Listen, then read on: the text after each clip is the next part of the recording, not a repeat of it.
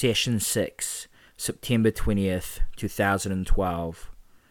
The first time James tried to invoke what he called the power of the darkest soul, it didn't work.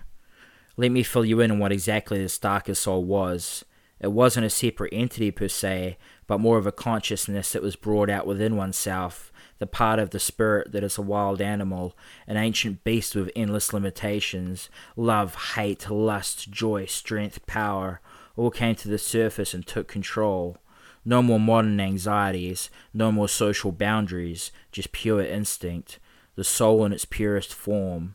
In its godlike grip you are capable of limitless possibilities, man. And it may sound like, once this thing was invoked, that the host would lose all control, but that's not right. You're also possessed with an incredible calmness and lucidity. You're still in control, but just the vast capabilities you see. I know it sounds contradictory, and it probably is, but what do we really know about the inner machinations of the occult? Damn near nothing, I tell you.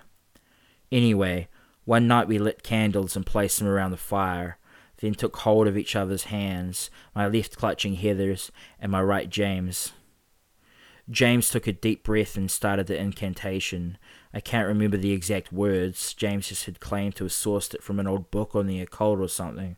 We waited, anxious and excited. As I said, nothing happened.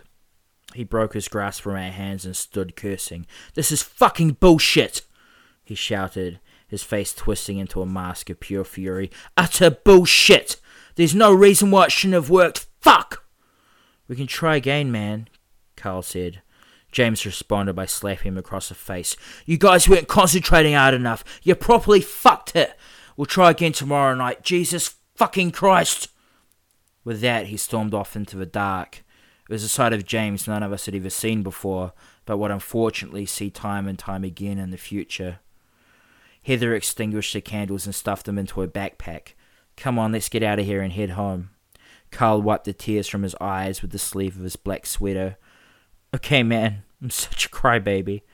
"Don't worry about it," Heather said, patting him on the back. "James was just a little stressed, that's all. He was really excited about the invocation."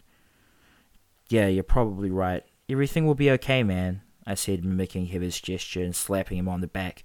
"Come on, let's go." We entered the tree line and made our way up the slope toward the park. Carl said his goodbyes and walked up the front steps of his house, leaving Heather and I to what was left of the Friday night. We waited until we heard his lock click over, then carried on down the street. "I guess I better be getting home myself," Heather said, taking 2 cigarettes from her jacket pocket and lighting one. "You can walk me though, handsome. Smoke?" I smiled and nodded in response, retrieving the remaining Pall Mall from her slim fingers. She held a plastic lighter to it. I took her free hand, relishing the feeling of her skin on mine. Even though the planned events of the evening had gone to hell, I was still happy. I kissed her goodbye in front of her house. Running my fingers through her soft hair, I slid my mouth from hers and down her neck, gracing her flesh with light kisses.